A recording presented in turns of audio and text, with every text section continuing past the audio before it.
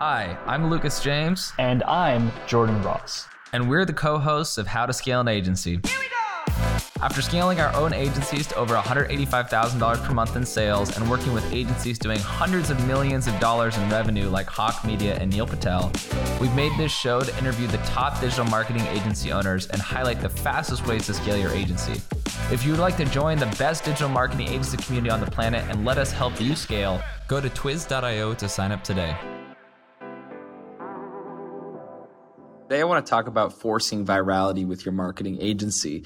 Now, the thing is that most marketing agencies don't have a lot of virality. And in Silicon Valley, you can measure your virality by what's called the K factor, which is essentially the viral coefficient, or how often a marketing agency or a business, it has users that refer other users to the platform and to the business, right? So if one user uses your software or uses your company or whatever, or uses a free tool or resource and then introduces that tool, resource, company, whatever, to somebody else, that is a referral and adds to the viral coefficient. You want to have as high of a K factor as possible, and that's going to help you grow and expand your business really quickly.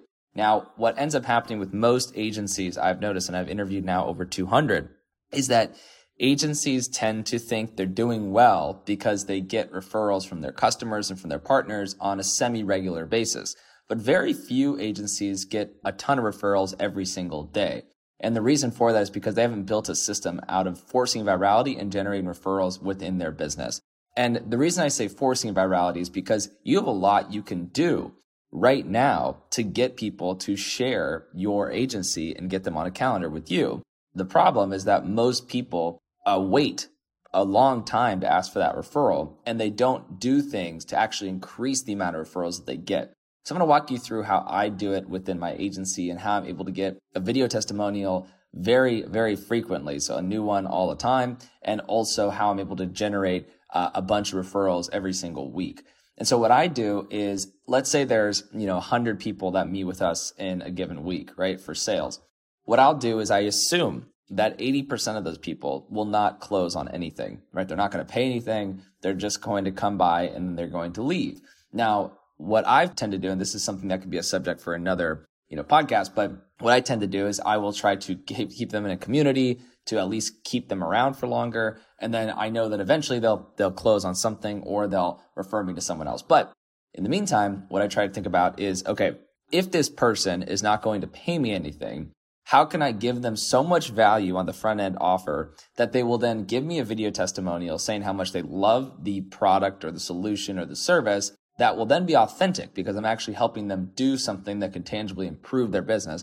And then how can that person then become a referral partner for me and start sending me business? So what we do is we say, look, I know you said that you're not going to be able to pay, our price point. Let's say it's the $2,500 per month program. If you're not going to be able to pay that, that's totally understandable. How about we do X, Y, or Z on the house, and in exchange, you give us 5 intros every month, right?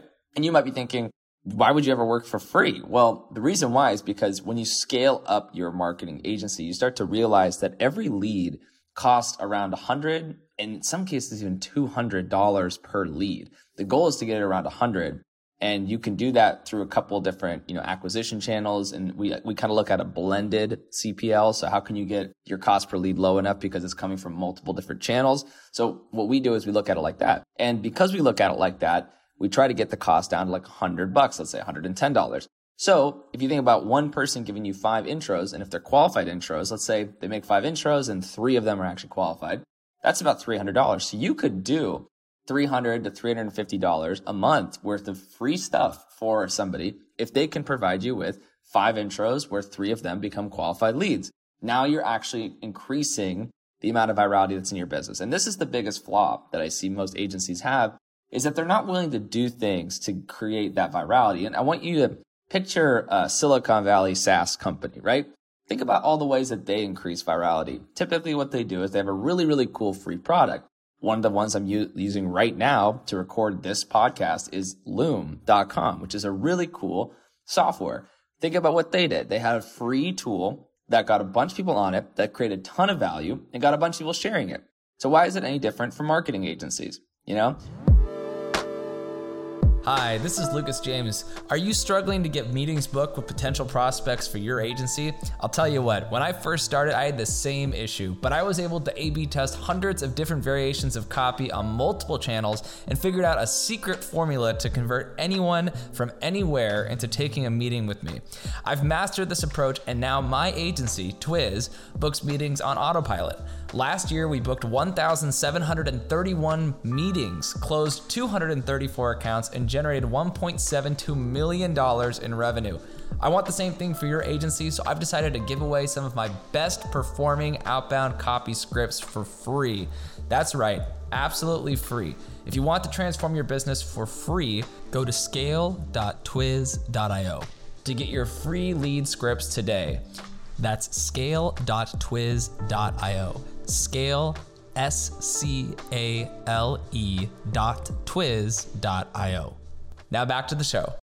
The other thing is that people want to give away stuff to their friends that sound like really good deals. Nobody really wants to go to their friend or go to their business associate or whatever and say, hey, I'm meeting with this really cool marketing agency. You should take a meeting with them. They seem like they are going to help you a lot. And they don't want to say that person, that client or that business partner, or whatever that you're working with, they don't want to tell their friend about it if all you're going to do is just pitch them on the call and walk through a demo. They're not getting any value from that, right? There's no value given. You have to find a way to give that person value in order to extract referrals.